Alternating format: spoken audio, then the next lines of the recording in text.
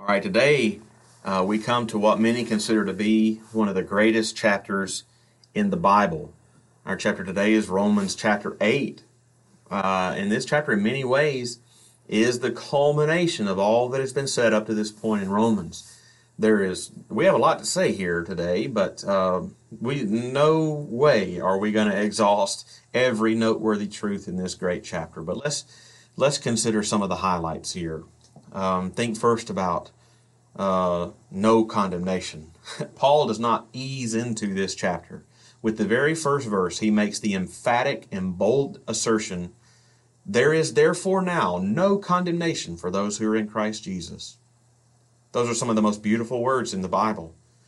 This is the irreversible conclusion drawn from the argument that has been building from the beginning of the letter. Notice the word therefore in verse 1. There is therefore now no condemnation. Paul is drawing the conclusion from all that has been said thus far. He began the letter by declaring, "I am not ashamed of the gospel." And this is the simplest way of describing the good news of the gospel that he's been building.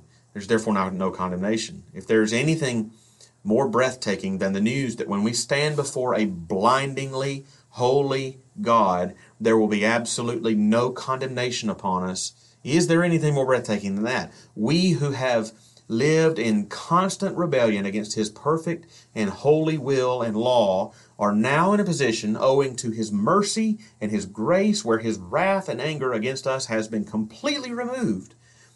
In its place, only favor. Why? Paul says it is because we are in Christ Jesus in verse 1. There is therefore now no condemnation for those who are in Christ Jesus.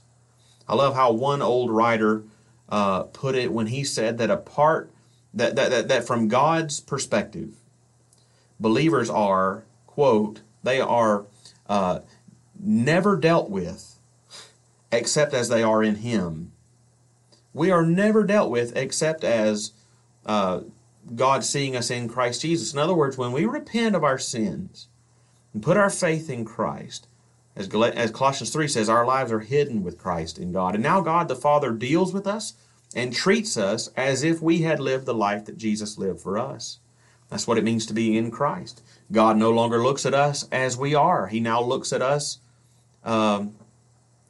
He looks at Jesus and sees us in and through Him. Every good He earned becomes ours, and every punishment we earned became His. It is really the most remarkable truth ever uttered. If we don't believe that, we neither know the holiness of God nor the offensiveness of our sin.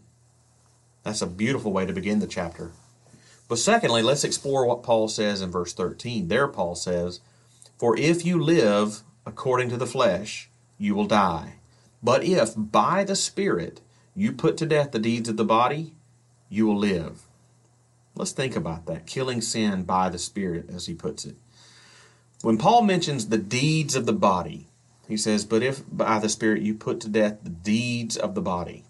When that phrase, the deeds of the body, he's talking about sin.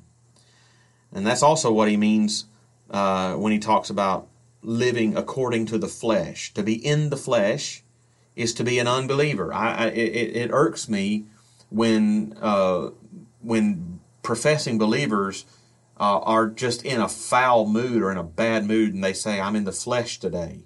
No, if you're in the flesh, you're not a believer at all. That's what the Bible means by being in the flesh. So to be in the flesh as an unbeliever versus being in Christ as a believer.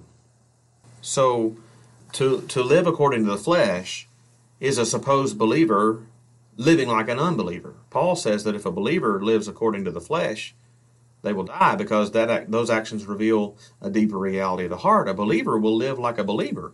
An unbeliever will live like an unbeliever, even if he professes to the contrary. See Titus 1:16. Now, to say a believer will live like a believer, it is not saying that we will never sin. But when he sins, or she sins, he or she will be aware of their sin and respond to their sin like a believer would respond to sin. How is that? Paul puts it another way. He says, if by the Spirit you put to death the deeds of the body, or if by the Spirit you kill sin. That's how a believer responds to sin. They seek to kill it. And Paul says a believer ought to go about killing sin in their life. We do it by the Spirit. What does that mean? That's what I want to think about. How do we fight sin in our lives? By the Spirit, as he says. What does Paul mean by that phrase? Here's my take on it. It seems like in verse 5, he might shed some light on this. There, Paul says, "For those who live according to the flesh set their minds on the things of the flesh, but those who live according to the Spirit set their minds on the things of the Spirit." In that verse, we see another reference to living according to the flesh, just like in verse 13. It also appears that living according to the Spirit in verse 5 is synonymous with living by the Spirit in verse 13. So if we're right about that, how else can verse 5 help us? Well, it seems that in verse 5, Paul views those who live according to the flesh or according to the Spirit as involving where they set their minds. Those who live according to the flesh set their minds on the things of the flesh, verse 5. Conversely, those who live according to the Spirit set their minds on the things of the Spirit. Now, if that's the case, the next question is, what does it mean to set your mind on the things of the Spirit? What are the things of the Spirit so that you can set your mind on it? There's only one other place in the entire New Testament that Paul uses the phrase, the things of the Spirit, and that is in 1 Corinthians 2:14. There, Paul says, the natural person does not accept the things of the Spirit of God, for they are folly to him, and he is not able to understand them because they are spiritually discerned. So there it is. They do not accept the things of the Spirit of God. Let's see if that context in 1 Corinthians 2 helps us to understand what exactly the things of the Spirit are that the natural person does not accept. In verse 10, Paul talks about things that God has revealed to us through the Spirit. That seems to be awfully close to what we're talking about. Okay, how did God reveal to us things through the Spirit? Verse 13 of 1 Corinthians 2 seems to give the answer when it says, "And we impart this in words, not taught by human wisdom, but taught by the Spirit." Words taught by the Spirit. So according to 1 Corinthians 2, the things of the Spirit of God, verse 14, are words taught by the Spirit, verse 13. And that gets us very close. What are words taught by the Spirit? The answer, Scripture, the Bible. Peter says that the Scriptures were written down when, 2 Peter 1:21, men spoke as they were carried along by the Holy Spirit. So where has this lengthy investigation gotten us? I believe it's a long way around the block, but nevertheless biblically certain way of interpreting Romans 8:13. When Paul says, if by the Spirit you put to death the deeds of the body, he means do it by the things of the Spirit, which are what? The Scriptures. We kill sin by the Spirit when we use the sword of the Spirit, which is the Word of God.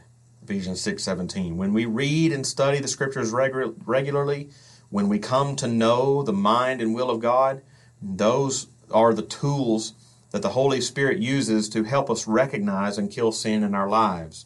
We are helpless against sin in our lives when we refuse to read the Scriptures. The psalmist said in Psalm 119:11, "I have hidden your word in my heart, that I might not sin against you." He also said in Psalm 119, verse 9, "How can a young man keep his way pure?" How? By guarding it according to your word. Believers will live like believers, and believers believe the Word of God.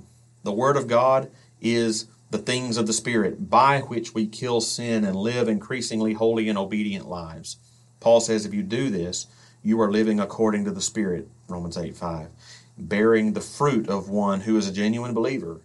And verse 13 says, you will live. Well, let's think finally about the truth that all things work together for good. Aside from John 3:16, perhaps one of the most well-known verses in the Bible is Romans 8:28. Christians quote it all the time, and I believe they do it scarcely knowing the profound truth that they are uttering. There is so much we could say about Romans 8:28, but I just want to point out one slice of what it is saying. Paul says, "And we know that for those who love God, all things work together for good, for those who are called according to his purpose." Now, he doesn't say that all things are good, but definitely all things bad or good work together for good.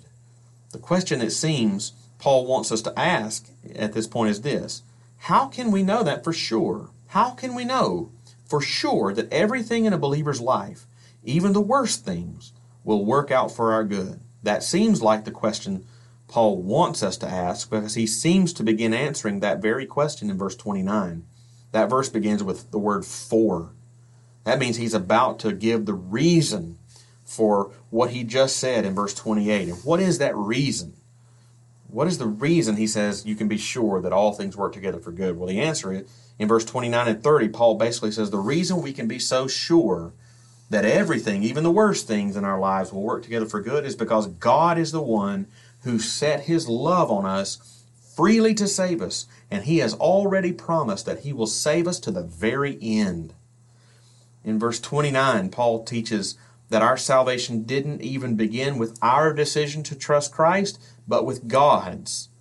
He says there that God foreknew us and predestined us to be conformed to the image of his Son, verse 29. God is the one who desired to save us. And so Paul then describes how that actually came about in real time in our lives. He goes on to say in verse 30 that those whom he predestined, he also called.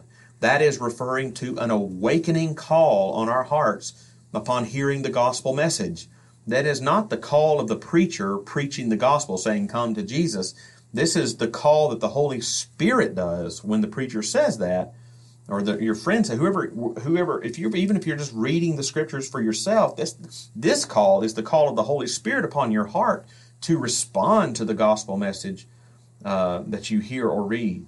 What happens then when we respond in repentance and faith? Paul says in verse 30, those whom he called, he also justified. We know from previous chapters what that means. When we believe, we put our faith in Christ, we are justified, Romans 5:1. And there is therefore now no condemnation, Romans 8:1. But is that all?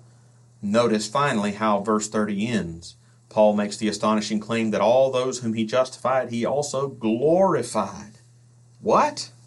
Glorified? How is that? Notice Paul wrote that word in the past tense, glorified, as if it's already happened. But we know that we're not glorified yet. That won't happen until we see Jesus face to face when Jesus returns. So how come Paul writes it as if it's already happened, just like he did with predestined and called and justified, things that really did happen already in our lives? Because in the mind of God, when he set his love on you to save you, he intended to save you completely to the end, unfailingly. In the mind of God, your final salvation is so certain, it is as if you are already glorified in his presence. That will experientially come about in time, but in the mind of God and in the purpose of God, it has already happened because it is so certain to happen. And that is why Paul can promise that everything, even the worst of things in our lives, will most definitely work together for our good. That is just one piece of the beauty of Romans 8:28. And if you listen to this podcast all the way to the end, thanks for hanging in there. I know it was longer than usual, but this is one heck of a chapter. And those are some thoughts from Romans chapter 8.